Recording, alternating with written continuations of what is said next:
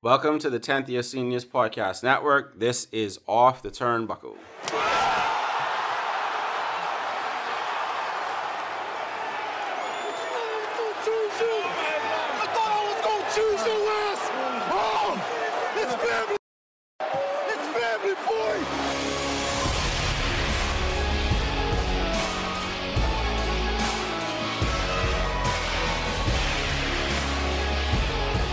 So we are back with the second of our Wrestlemania essentially preview conversation podcast leading up to we WrestleMania. calling it a 4-parter. Let's do that. Okay. This is a special time. We be doing 4 episodes. Yes. All right. 3 in the lead up, So 1 after. we'll call it the Quad Pod then. There we go. So I like that. we are doing the WrestleMania Quad Pod, and this is episode 2 or part 2 of that series.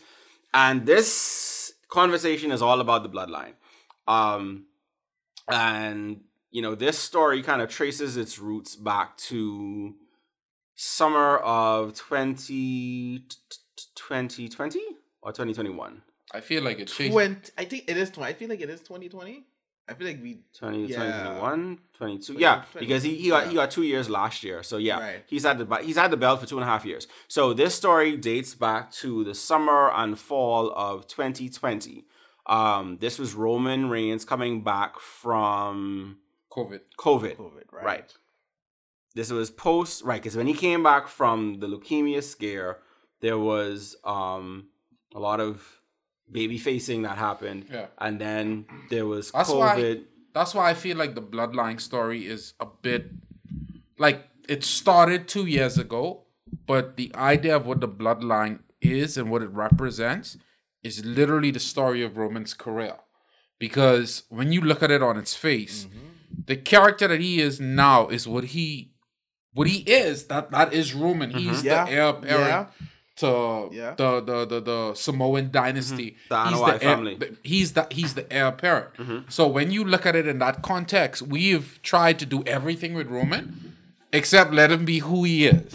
Vince tried literally everything. The smartest thing they ever could do. You see, and I don't know if this was something that was planned or if it was something that just happened, but the idea of the Bloodline and the tribal chief is the story of Roman Reigns' entire career, from NXT straight up to now. I think you may have had some fighting from Paul Heyman too on that end. Boy, if you read some of the dirt sheets and see some of the interviews that Paul has done, it literally goes back to his time when he was even in, it was in WCW at the time. FCW? Yeah. His time with Rikishi, I think they were the head shrinkers. He was back then. Yeah, he was the manager. Oh wow. No, so this is the thing. So okay, 2 things. I don't want to miss adding on to your earlier point. Wrestling and wrestling characters have always worked best when you take what a guy is naturally and you turn it up to 11. So Stone Cold is a beer drinking Texan who likes to drive around on ATVs and you know, chug down a couple of drinks and just have a good time, you know, kick people down the throat. That's who he is. The Rock was what he was when he turned into that Rock persona. It was who Dwayne Johnson was turned up to 11. We've always seen that that's where wrestlers kind of make the best version of themselves, is basically being themselves, but with the volume turned up and the knob ripped off, right? And so I just wanted to add that on to your first point in terms of allowing Roman to basically be who he is, and then kind of going from there. And I do think one of the interesting things, kind of going to your second point, is that this story, the connection between Paul Heyman and the Anoa'i family dates back decades, right? Which can't be missed. The importance of that can't be missed. And then even now, as we're getting towards, you know, what appears to be kind of the tail end of what the Bloodline is, or the Bloodline as we know it, the connection between Heyman and Dusty, and therefore Heyman and Cody, and also the interplay between Roman's relationship with Dusty, and therefore Roman, by extension, his relationship with Cody. And I think that's one of the things that has been at the root of this story from every angle, from every turn, is that there's so much history to be drawn from, to be built upon. And I don't know that you could have necessarily done all of this, say, if Roman was in year 2 of his career on the main roster, right? I think that to some degree, you don't get this version of Roman without what we got in the first 4, 5, 6, how much ever years it was of his run. Y'all can hate me for saying this. And let me just say it for the record. The pod is normally ran and manned by Alexis on the boards and in the steering of the conversation. But I could take, and pardon the pun, I could take the reins for this one a bit because there's 3 points I want us to cover specifically talking about this Bloodline podcast. The first is this. You touched on it a bit, and that's why I wanted to do it here. If we got this version of Roman, you said year 2, I'm going to go from square one. Mm-hmm. The first incarnation of Roman, not the Shield. Why don't you think he would have been as good as he is now? I think Roman... So there's 2 things. I think if you had the exact same presentation with Paul Heyman as the mouthpiece and whatnot, he essentially is Brock. He's not Roman. He's just the next Brock. He's the next muscle that doesn't necessarily speak, that is attached to the hip of Paul Heyman, that Heyman wields around as a weapon to be directed to his will and fancy, right? Much in the same way that he wielded ECW guys back in his ECW days. And I also think that who Roman is on the mic, I don't know that he would have developed. We say that Heyman is the mouthpiece, but Roman has elevated his mic game a lot in this run. Mm-hmm. And I think relying 100%, because this is what they would have had to have done. Right. They would have had to have relied 100% on Paul Heyman if this was the character out the gate, right? And I think in some ways it would have stunted the overall growth of Roman Reigns. I think that much in this, it's very interesting the parallels between the fans' reaction to what he was presented as post-Shield and pre-leukemia. Let's go to that, because I think that was actually when it shifted, really. Yes, it But the fan perception of him was very much similar to the blue chipper version of Rocky Maivia, right? Which is, you're presenting me this clean-cut, white meat baby face. That's a nice and yeah, we don't want that. And much in the same way, when Rock was being presented as that, we were coming out of the Hulk Hogan era, right? And so it's like, yeah, we don't want that same thing. And so in the same way, if you're presenting Roman, they were presenting Roman as the heir apparent to John Cena, which was, the white meat babyface who had been there for 15 years in that role. But that's not what he came into the main roster as. No, but that's why. He had the lead on. No, and he definitely protected him to some degree, even with the mic stuff, by having him paired with. A bit, even to add to your point, even with the Shield, he was the muscle, so he still took on that. He would have. Like you said, if he came out, but we knew he was. But we knew he was Beyonce. Let's not mess around. We knew that Vince was Matthew Knowles and Roman Reigns was Beyonce. To your point of saying, like, he would have been presented in that manner. We did not know Roman was Beyonce, and I'm gonna tell you why. If you look at the context in which the Shield was brought up to the main roster, it was a navigation at the time to try and shift the mold of what WWE was. Mm-hmm. Mm-hmm. If you remember, CM Punk was there. John Cena and CM Punk had the feud. Brian was there.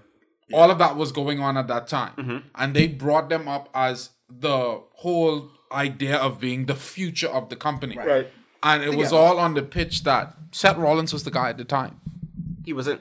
He was. I can make an argument that it was more. It was Dean, because Dean was the one in the group who had the singles championship. I can make an argument that it was Dean. Who had the tag team belts? I can definitely go back to NXT, bro. Who had the tag team belts? Go back to NXT. When they debuted. I understand where you're coming with that. No, I get your point. I understand that. When they split the group, it was Dean. No. When they split the group, it was Seth. Right. Oh no! When they split the group, it was Seth. Right. But in the iteration of the group of what it was, Dean was the guy because Dean was the one with the singles title. This is how factions work in WWE. This is not for debate. I'm sorry. I'm not going to debate you on this. When you go back to DX, who had the singles title? Shawn. And in the second iteration, Triple H. And then who had the tag titles? Well, we call them what? Billy Gunn and the New Age Outlaws. The Road Dogs, right? The New Age Outlaws. Don't be disrespectful. This is not the Ass Boys. I'm sorry. Or the Gun Club. Okay? I'm sorry. Thank New Age Outlaws. So the New Age Outlaws. that is how you present it. It's always that when tag teams break up, you always know, because when Shawn and Marty Jannetty broke up, Shawn was the one who got put into singles title picture. Right. No. When Dawkins and Ford. Hold on. I understand where the confusion coming in. When I'm talking about them debuting, what I mean to say is Roman had more to offer the company than any one of those other guys did. So because he was the youngest. Exactly. Yeah. But and he was homegrown. And a prototype. To us, to wrestling people all around the world, he was the Beyonce. But to the general persons watching the entire thing, Seth was always the guy that the hub was built around. You see where I'm coming from? So that's why to the people watching the show day to day, Seth was more of the guy. Go ahead, make your point. During the run of the Shield, Dean was the guy. Dean was definitely the guy. They did not make Seth the guy. How you not agree with that? The chair shot heard around the world. So okay, y'all can accept this as the fact that chair shot made Seth. No. Chair shot was the decision point at which this is going to be the person that we pull out of the Shield to be the one to get the run first. No, but that is what actually happened. It's not. That's when it was. Okay, it's not. But that was yes. Because up until that point, Dean was the one in singles matches. So, Dean was the one who had. Can any of you guys recall the storyline that forced the actual breakup of the Shield? So there wasn't any storyline. They made that up out of thin air. There was no justification. No. It was Evolution versus the Shield. Right. And there was I think it was 2 or 3 matches that they had against each other. Yeah. The Raw that the chair shot happened was literally the night after a pay-per-view in which the Shield had beaten Evolution. And Triple H came out and said, you always have to have a plan B, and that's when Seth hit Roman with the chair. And what was the part of the story the entire time in the Evolution feud? That they was the old dudes. Randy and Batista. And Triple H was trying to say that one of these guys would have to elevate to do what? Carry the company. That was the whole point. That was the entire focus of Evolution. No, what I'm saying is, I get that, but you realize that in the presentation of the Shield up until... I will take it a step back. To Cardo's point, the chair shot can't be the start.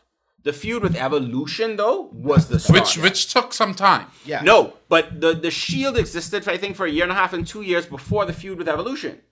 There was a lot. They had the feud with the Wyatt family. They had the initial thing around CM Punk with the title and Ryback. Right. So they were around for 1 year to 2 years in without the engagement with Evolution. And during that 2-year run, Dean Ambrose was the guy because he was the most experienced from the Indies that came in. And Roman Seth had was titles. That decision was not... Got him. Anyway, we got to talk about the Bloodline. That's a whole separate podcast we have to do. But bringing it back to the reason we're having this conversation. If we had Roman from the onset presented as such, the heir apparent to everything we know and respect the Noah family to be, you don't think it would have been a better version than, as y'all call him, the muscle in the Shield? Because that's the workplace where we now have as the Bloodline. I take this stance on something like this, right?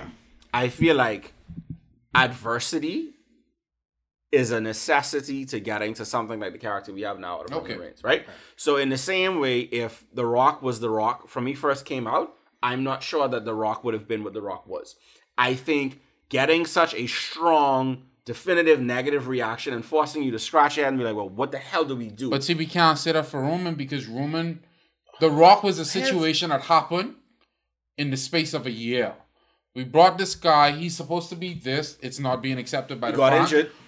He got injured and we had to pivot. Right. Roman was this guy, he got injured, he went away for a while, he came back, and he was always still Roman. We're going to put him in mania after mania, title shot after title shot after. But that was still post the Shield. The Shield run, they were all popular. That whole entire group was popular. Roman didn't get pushed back until they started trying to force feed Roman down. Now, I will say this. If they started his singles run post-Shield as the Tribal Chief, I look at that differently. If they had brought him out on his own as a Paul Heyman muscle instead of debuting him with the Shield, I think that would have been a challenge. However, I do think that if the Shield breakup was he was joining forces with Paul Heyman and turning into Tribal Chief, that would have been quite fine. I think we would have gotten the same thing that we have now. But I do think to some degree, what he was in FCW, NXT, and then the Shield run, he wasn't ready in any way, shape, or form for what he is now. But I do think having that pivot point at the Shield breakup is different.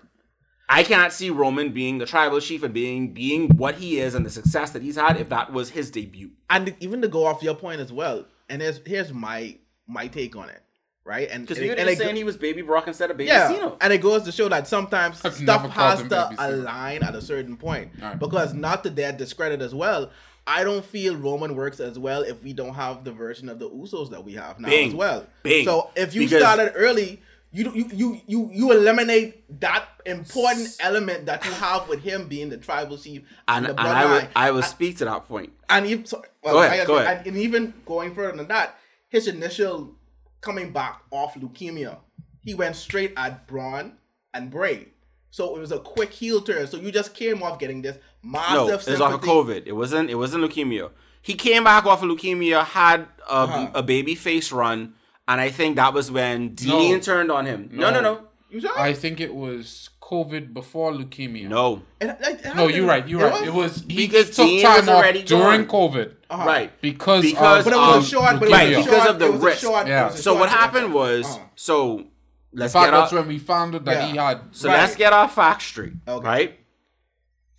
He came out on a Monday Night Raw and announced all of that. Sorry, Dean turned on Seth. So they were doing almost like a mini Shield reunion. You're right. And he basically was like, look, I got to take time off, blah, blah, blah. This is all pre-COVID, right? Yeah. Dean was still with the company. That led into the second iteration of the Dean-Seth feud where Dean was the heel and Seth was the face. Mm-hmm.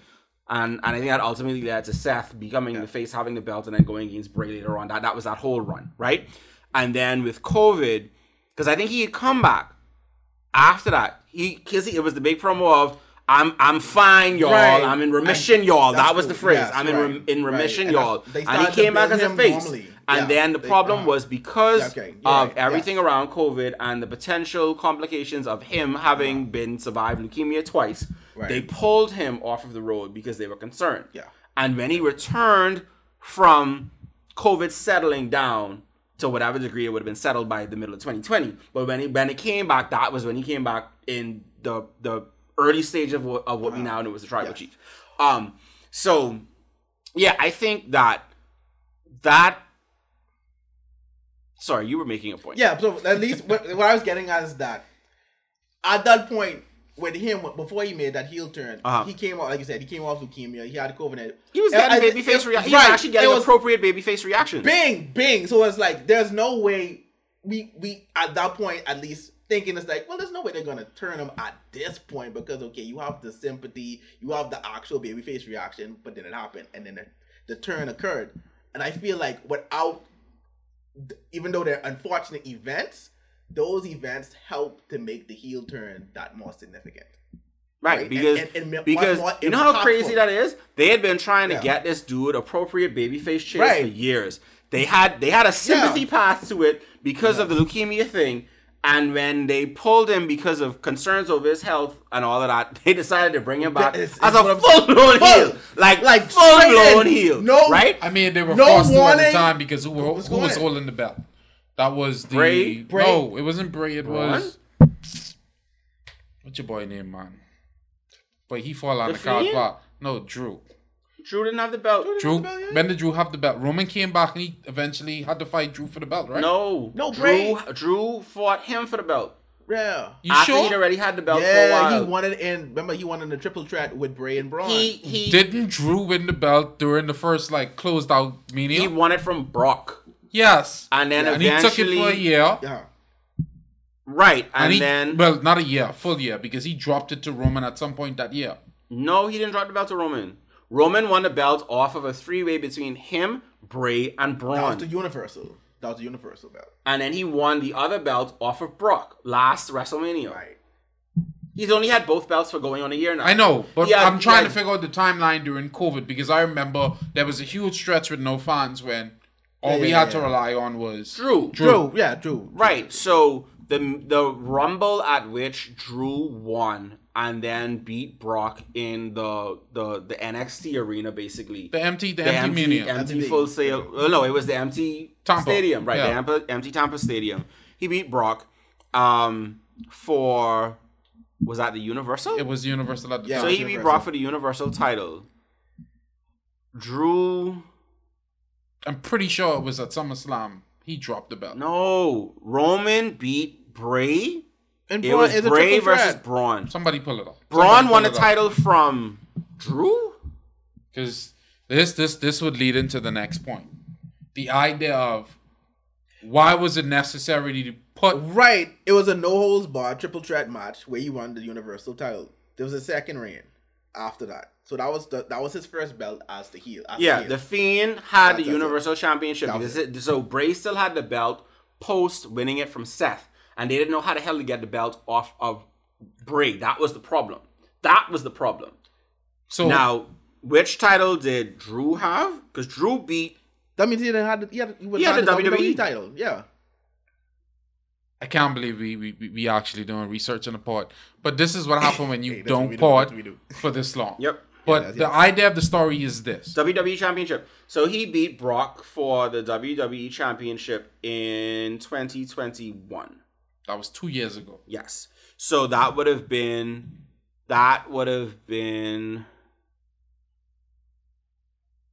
Roman would have had the Universal title at that point. Right. So Who the hell did Roman fight at that Mania for the title? I'm pretty sure he never beat Drew for the title. he beat Drew for the title like at a random pop-up, bro. He beat Brock. He held the Universal Championship. We pulled it. Okay, so research finally being completed again. So where we've landed is Goldberg was supposed to fight Roman for the WWE title at Mania. Roman disappeared because of COVID. They put Braun in the spot. Braun beat Goldberg for the WWE title. Right. At that same Mania, Drew beat Brock for the Universal Championship. And then at SummerSlam, Bray beat Braun to gain the WWE Championship. And then at the following pay-per-view, which was Payback, Roman signed a contract on the stage during the match, Right. making it But a triple threat. the And key then that detail- was the heel turn. No, because he aligned with Paul Heyman in between his return and winning the title at Payback. Right. Within Because whatever what that ended up 2-3 week happening, period the was. key period through all of this, and why it's important to mention the Brock versus Drew feud is that's what led Paul Heyman to be without Brock Lesnar. Correct. He yes. had nobody to represent, and then he And I think returned. that was when Brock's contract was up. Yes, and what ended up happening is Paul Heyman returned at SummerSlam to be the beckoning call for Roman Reigns under the new gimmick. Right. The head of the table, the tribal chief, chief. what he then became. And that's when it took off. Right. So it brings us to this point.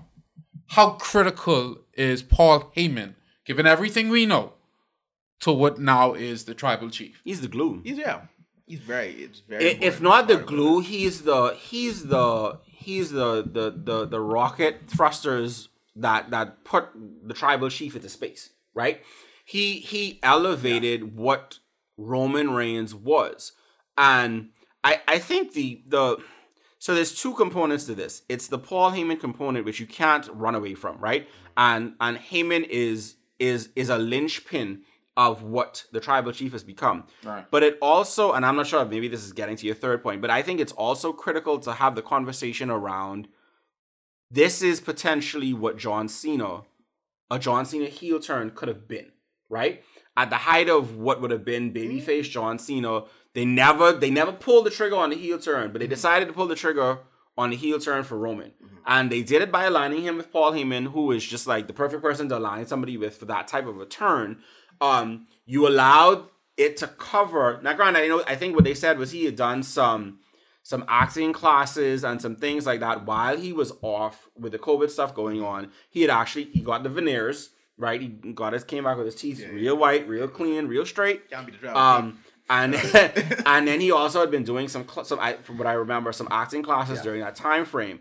And it was a complete transformation of who he was, even on the mic. So even as much as Heyman was the mouthpiece, it still wasn't the same as it was when Heyman was the mouthpiece for the next big thing, Brock Lesnar, right? Roman still had the ability to speak fairly confidently on his own. Now, I will say, obviously, even with the Cody feud, you still see that the Heyman-Cody promo still, to me, has more of a resonance than even when, Roman made the comment that, he was the son Dusty always wanted, right? Even because Dusty never spoke about Cody. Right. And granted, he's capable of delivering those lines now in a way that you feel it. But obviously, if you have who is the mouth, I mean, it's Heyman. Heyman is going to carry the talking in any feud in that regard, right? But it is you cannot run away from Heyman being a critical component to this run. And I think if at any point you pull Heyman from it, it's an entirely different animal. I do also agree to Javon's point in terms of when in the career it happened, because there was a picture that floated around this week because, they're talking about the history of all of this. There's a picture of post-Shield, pre-leukemia Roman in a 6-man tag with the Usos when they were still in their colorful, and they used to do all the when they came out on the stage, the whole chanting thing. Right. Yeah, that wouldn't have flown. No. That would not have flown. That would have flown better if the Shield was him and the Usos. Okay. Now, it brings me to my third of 4 major points on this discussion. This man said he had 3 points on this. Yeah, No, the fourth one is the conclusion. Okay, it'll be the third point, but then the fourth will be the conclusion. Fair. The Usos. Mm-hmm. We know them as the legendary tag team. We know them as the Sons of Rikishi. We know them to be, a part of this, again, dynasty of Samoan wrestlers. Mm-hmm. How critical have they been to not only the development of the tag division, but now the development of the Bloodline? So, if you go back to post him winning the belt from Bray in what became a triple threat match between him, Bray, and Braun, the first feud he had was with Jay. Yes. Right? And I was yes. I think he had Jimmy. He was trying to get Jimmy as because I think Jimmy this is when he wanted to assemble the family. Right. So Jimmy, I think, was out injured. Yeah. And it was Jay versus Roman. And the culmination of that was a Hell in a Cell match where, or was it? It was a Hell in a Cell match because even though the methodology of the end of the match was a little wonky, but it was a Hell in a Cell match. And Jimmy came in to try and, calm things down. No, he didn't come in to calm things down. Roman was trying to beat Jay into submission. To actually acknowledge him. Right. That's when he first got that term. Right. So he wanted Jay to acknowledge him as the head of the family. Right, the tribal chief. And he beat him into it. And Jimmy had to come out and basically say, I acknowledge you. Just stop beating this dude. But that's not what, if I remember correctly, wasn't it that Roman then put Jimmy in the rear naked choke? Yeah, after Jimmy told him, I acknowledge you, just stop beating Jay. And he was like, I don't want it from you. He wanted it from him. Right. Yeah, and so there's a couple of things, right? That's an important feud. It's a very important feud. Jay, I don't think we talk enough about main event Jay Uso. I think that, and here's the thing. I think that you could dissolve the Bloodline and run matches and feuds between Roman and Jay, Roman and Solo. Absolutely. And you could get another year out of internal fighting amongst that group of 4 men, right? I think that in much the same way that Sami Zayn has proven that he could carry a world championship and be championship material at that level, I think Jey Uso has done the same. I think there are specific beats in this story that would have fallen flat if it not were for the family. So, like, again, if this was the tribal chief... More than the family. But if this was the tribal chief and it was random 2 wrestlers that were not in the Anoa'i family, it would have fallen completely flat. Right. Yeah. But I also think it proves that it's not just because they're family. It's because those 2 men have elevated what we thought they were capable of, especially Jay. And I think that's why, even if we got Sami versus Jay as a one-on-one at WrestleMania, I would even be more interested in that than the tag match. I understand we're coming to the point of if we're dissolving the bloodline, it all breaks down. They lose all of the belts. That's the story. But I do think that in another world, you could have Sammy versus Jay as a one-on-one match, and they would tear the friggin' house down. But see, and this is why it was important to set up those 3 points before we explode into this. Because if you look at the building blocks of us accepting the fact that if we got this version of Roman early on in his career, why everything that we saw in the middle, the growing pains, were actually essential to this character.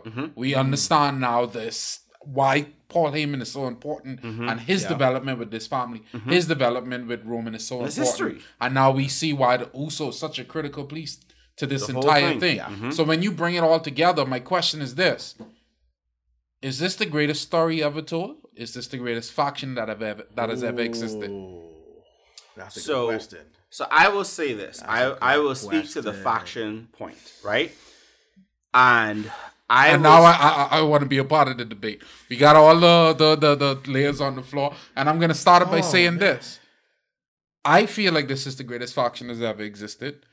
I feel that this is the greatest story, and you know how I feel about Sting's run. You know how I feel about Taker's run. You know how I feel about DIY and NXT. I feel like this is the greatest wrestling story ever told. Okay, so let's split those out. So let's look at greatest faction, right? It depends on what you value in a faction. Go ahead. Right? Be here for it. So if your value is that your faction is made up of an individual and a tag team, then they are... You just tell me a whole speech about how Jimmy has elevated himself to be main event. Yes. Sorry, not Jimmy. How Jay has elevated himself. Go ahead. So if your evaluation of what makes a great faction and a legendary faction is based on the fact that you have a singles wrestler with a tag team holding belts, right? There is no comparison. They are head and shoulders above any faction that's ever existed. If you take it from the standpoint of moving people, it might be too early for them to move into the greatest faction ever. If you're evaluating it from the standpoint of world champions that have come out of the group, right? So if you take the faction as an elevation tool to world champion status level, the Shield has to take. Right? Because you have Seth, multiple world championship runs, Dean, multiple world championship runs, Roman, multiple championship runs, and the longest run of the modern era, right? I think Evolution would be a very close second because of those 4 men. You have to include Rick, right? So you have Hunter with 14 or 15, you have Rick with 16, you have Randy, I think, with 12 or 13 now. And you Isn't Randy at... Or 14. Right. So yeah, if you're looking at, see, this becomes the Bill Russell Jordan, right? And this is where you can put yourself in a buying right now. Right. Keep going. So from a lot of those titles ain't meaningful titles.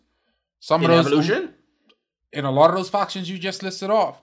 Some of the Usos tag team title runs have been more important than some of those title runs. So when it comes to the Shield, I feel that applies much more.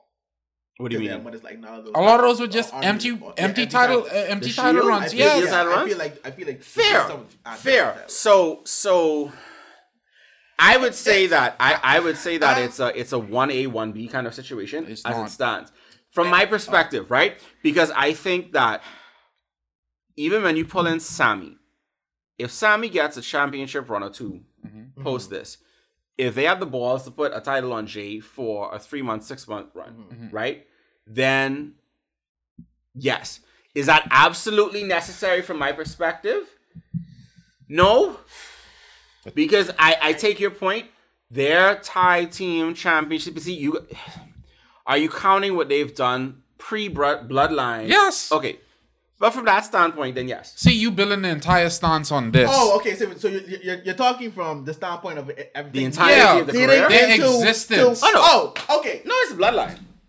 Oh yeah, no, but I was. Well, Yes, the bloodline is not Yeah, close. see, we ain't getting into before all. saying that, I was going to. Sorry, say, you know I like to have semantic yeah. conversations. I like to kind of get into the nitty gritty and kind of flush out but why. I agree with you. I do feel if you look at it and you really think about it, I think the Bloodline is the greatest faction we've ever seen. There's never been from a dominant standpoint.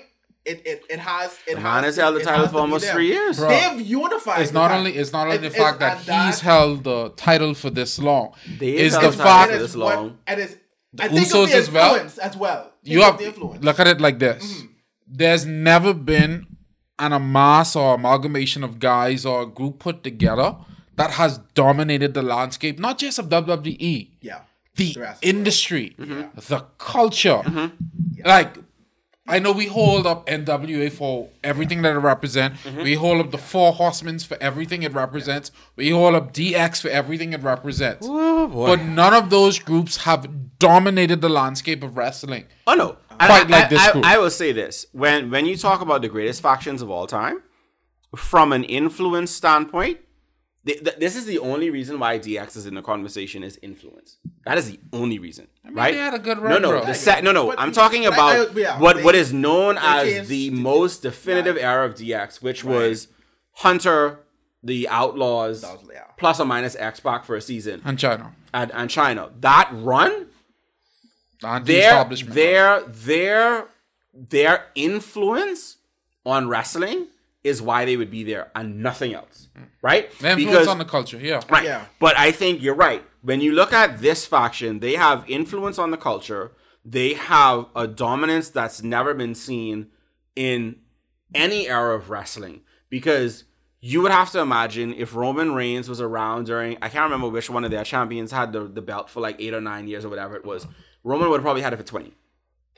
Because having the title for almost 3 years in this era Shout out Bruno. is unflicking precedented, right? Like, this is, and you know what's interesting? He has been as absentee a champion in some spots of this run as Brock was. And you get, let me finish. And you don't get the complaints. You know why? Because you have all of this narrative thread that's Not being only tied that, through. you ready for this? You have the greatest faction of all time. You do. You have a group of guys that can this- carry a story. But You can literally throw the Street Profits into the narrative, which they did, and it worked. You can throw KO and Sami Zayn into It's it, and it can work. You can throw This is why Triple I say H, you can throw can't- Shawn you Michaels, can't you discredit can what throw the anybody. Usos bring You to that even threw faction. Brock and having to come face to face with Paul Heyman into that feud. Yep. And it still worked. Yep. Because this is the greatest collection of narratives ever put together by any company in this And you know what's in this funny? industry. They even ran back the Usos versus the New Day during this run. And I'm glad you said that because They even did war the games. Usos. They did war They games. did. They did war games. War games. They did. They did. You know how important war games is to me? Because I know. they brought in Solo, and that fifth man allowed them to do war games. And I was, and the whole solo piece was that. It's like we've been saying it for so long. It's like for them to actually do it, really turned that up to another level. But that's the thing. And this, go ahead. And the crazy thing about it, when I think about it, I feel like there's so much untapped with the bloodline that we have. It's so much Imagine if more. Naomi See the never problem? left. That Imagine I if wouldn't even Naomi go there. never left. I wouldn't go there. This is where I would go. There's so much more left to them to tell. The holdup is the belts. Yep. Like for the company to move forward, you gotta release the belts, but the story is not over. No. And that's the beauty of a quality faction. I'm so like excited even to see where they go after after, WrestleMania. even after we had Ric Flair drop the belts, the Four Oh Horsemen no, still had because stories to tell. I think what you're gonna So have. excited to see where they go I after think what WrestleMania. you're gonna have is an even. Here's the thing, and I say this as a very wild take. I think that we've only so let me preface it like this, right? One of the coolest parts of this story has been Roman when he feels like the people around him have failed him, right? Roman in the paranoid, unhinged, right? I don't even think we've scratched the surface of what Roman Reigns could do. That's crazy. With that particular narrative. So them coming out of WrestleMania, and I think this can go one of two ways. I think the most interesting route is if the Usos actually don't lose the titles, but Roman does. Because I think that then sets up the most interesting pivot in the story. Because how are you the tribal chief when you're the one that couldn't hold on to your belts? And then what does that paranoia look like? Do you end up costing them the tag titles later on down the road? And then in that regard, you have all of the potential splinters of the feud, right? Because you could have a run where you have Roman and Solo against the Usos, and then you could have where that then fractures again, and you have Roman versus Solo at like SummerSlam. Listen, that's you going into the highest point of the tree and trying to pick something. You didn't look at the low bearing fruit. The low bearing fruits is this: if he drops those belts at WrestleMania this year, and now the tribal chief title has to be passed on to somebody else in the family, and you have lowly Dwayne "The Rock" Johnson pop back up and was like, "Let me show you how it should have been done." Stop. You see where I'm coming from? Or Rikishi, or we actually see a tribal, a head of the table scene where they actually have a vote that comes to pass. So here's the thing. So this is the thing. And I think, it's fortuitous in some ways that this was staved off. When they had the trial of Sami Zayn, it's crazy how that works. When they had the trial of Sami Zayn, what they were actually supposed to have was tribal court. Yeah.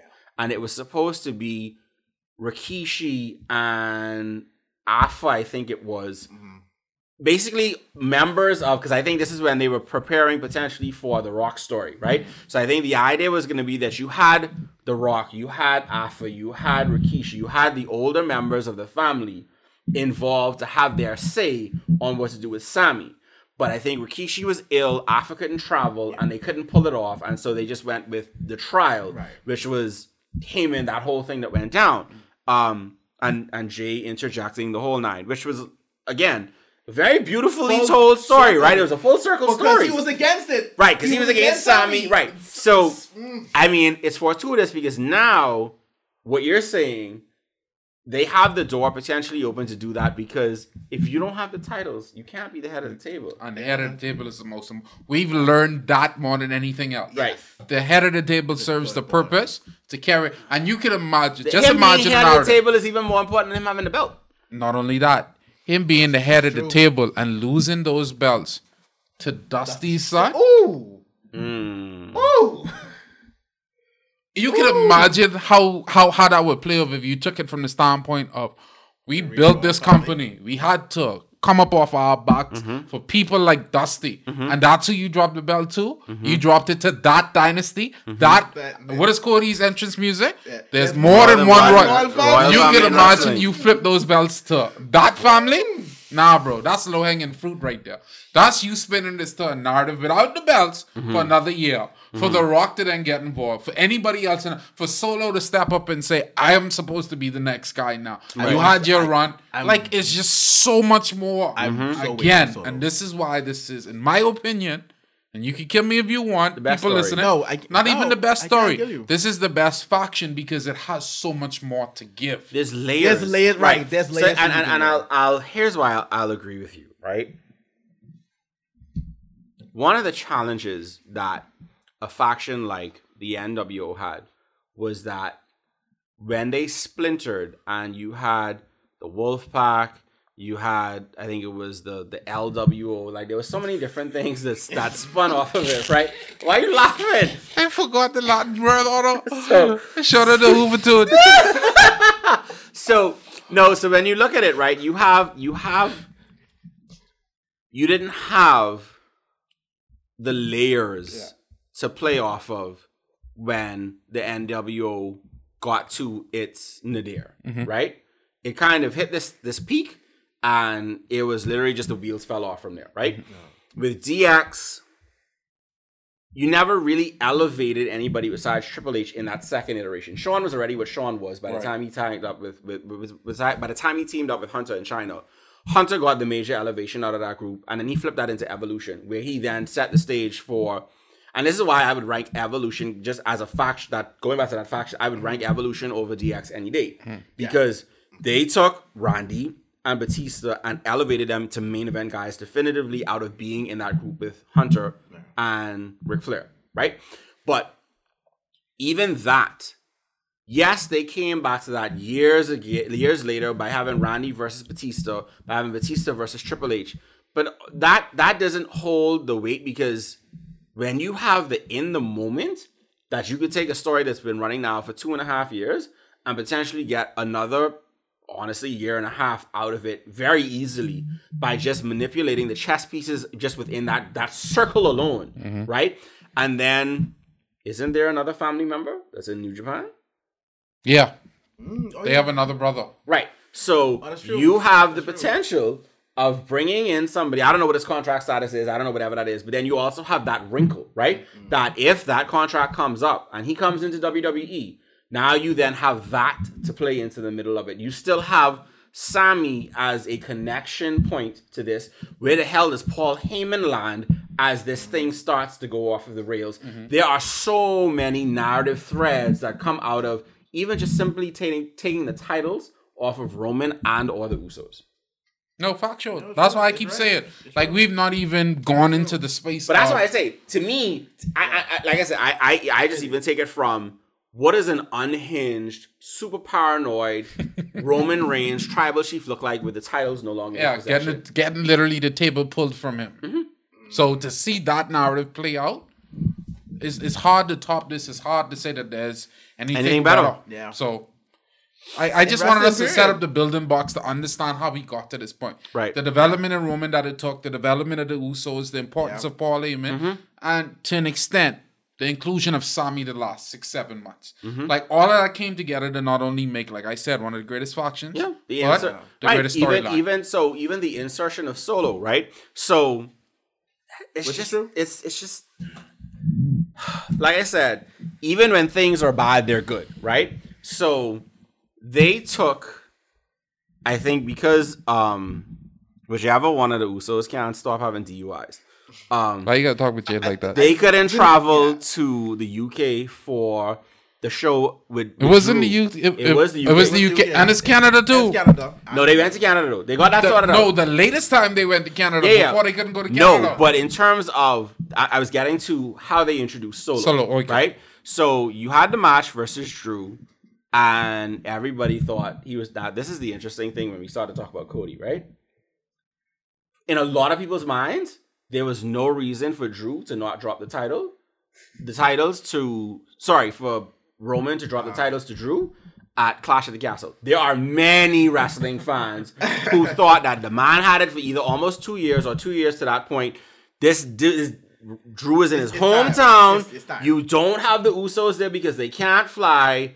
And they just flipped it by having Solo come in and be the enforcer. Bro, I don't know why you say this, because now making me remember how good of a match it was. Yeah, it's been a couple of matches, but the match against Drew that night, the match recently against Sami, the I Quit match against KO, the first match against KO, the I Quit match. Yeah, I think at Rumble that was 2021. I want to say the War Games match. It's just War Games match. But that's the thing. Listen, even his match with Brock shocked me because I didn't expect much out of that. It's like, okay, we doing this again. Hey, hold on. The match with Brock was not special. That was not in the right. That match with Brock didn't show. No, because the end was very It almost seemed like they called to go home early because of potentially. Remember, that was the match where Roman came out holding his shoulder, and it gave the appearance that the finish was rushed because he might have been dinged up. Right. Yeah. So no, it was. The finish was bad. The match was really good. That wasn't their best match. I wouldn't say that was their best match. Give me a better match between Brock and Roman. The WrestleMania 2 years before. What? No way. What? No, Alexa. I gotta get you on that. No, you being a wild boy now. Nah. You being a wild boy now. That match that he had with Brock, the last match he had with Brock was definitely their best match. That's their best match. Finish aside, that's their best match. The finish at a WrestleMania match is very critical though. When the man unifying the titles? I understand that. That's fine. But that's not their best match. I'm not gonna take that. I'm not gonna take that. Like, No. You say you was taking lead, so I give it to you. I can't accept that though because like it's nothing in that match. But it's not 2 years ago. It's actually 1, 2, 3, 4. Because the year before that it was the Taker match. Then it was the first Brock. Well, not the first Brock. The first Brock at Mania. Yeah, no. 19? No. That would have been 2019, I think. Yeah, nah. It's the last one. It is. It's the last one. It was it had the I Paul see Heyman Paul. element. That was the best match. Right, that was the build where was Paul gonna... Right, that was the narrative yes. that they were playing, yes. You So what? that's why I Fair. say it was an Fair. excellent match. The finish was a little That's off. with Rocky, but Yeah. it was an excellent match. Because the finish did seem rushed in some way. So moving forward, like we've talked about all the potential things moving forward for the Bloodline, the direction it could go in. Mm-hmm. The question I want to finally answer before we bring a close to this podcast is this. What has this done for Roman Reigns in the title of greatest of all time? And this might report at me because I've followed this narrative. I've followed this development. I have a lot of respect for Taker. I have a lot of respect for what Shawn has done. I have a lot of respect for Ric Flair. He is, in some instances, the father to this whole idea of what wrestling the is. greatest of all time. The greatest of all So I time. gotta ask you a question, right? Go ahead. Boy. So I gotta ask this with the most humility I could ask it with. You would the call anyway. No, I just gotta ask you a question. Where does Taker sit on your list? If you had a top 5, is Taker in your top 5? Yes. Is Taker in your top 4? Yes. Is Taker in your top 3? Okay, we get a little heavy right now. Because what's about to happen, right, Is is Taker in your top 3? no. So Taker's 4. Yes, Taker is 4. Okay, give me your top 5. Right now, my top From 5. 5 to 1. 5 to 1. Whew. 5 to 1. I'd go Austin. Mm-hmm. I'd go. Taker. You have Taker at 4. I'll take Taker at 4 for this reason and this reason only. I'll have to drop Shawn out. You a wild boy. I'll have to drop Shawn out. Keep going. Your Shawn take- is. You Hold go- on. no. I That ain't the point. I That ain't the I point. have to set it up. I have to set it up. I have to set it up. Go ahead. If we're talking just pure wrestler, Shawn is Just he's me top 2 if not 1. Just give me a list. Okay. 3, Austin at 5. Right. Taker at 4. The Rock, Okay. Cena, Okay. and Roman. Okay. And you know it's tough for me because I didn't have Sting in there. I know. That's probably killing you inside. So for me to have to move Sting and Shawn out of it, it's tough. Sting, Shawn, and Brett. But see, this way you run into the jam. Because it's the wrestler versus the overall thing. Exactly. No, I got you. Yeah. All right, so Javon, what's your top 5? 5 to 1.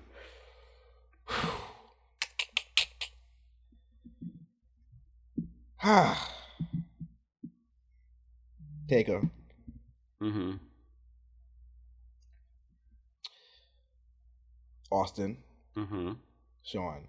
Mm-hmm. That's 3.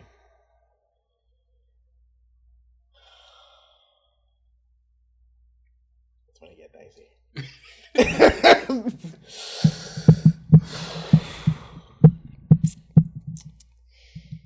I know we ain't on your list. Kenny friggin' Omega. Yeah, no. Oh man. Sorry, that was petty. Oh man. Rock Roman. Who? Rock Roman. So Taker, Austin, Shawn, Rock, Roman. Yeah. All right, so my list is You going top to bottom? top to bottom to top. Oh, sorry. So my list is Rock, Austin, Shawn, Cena, Roman.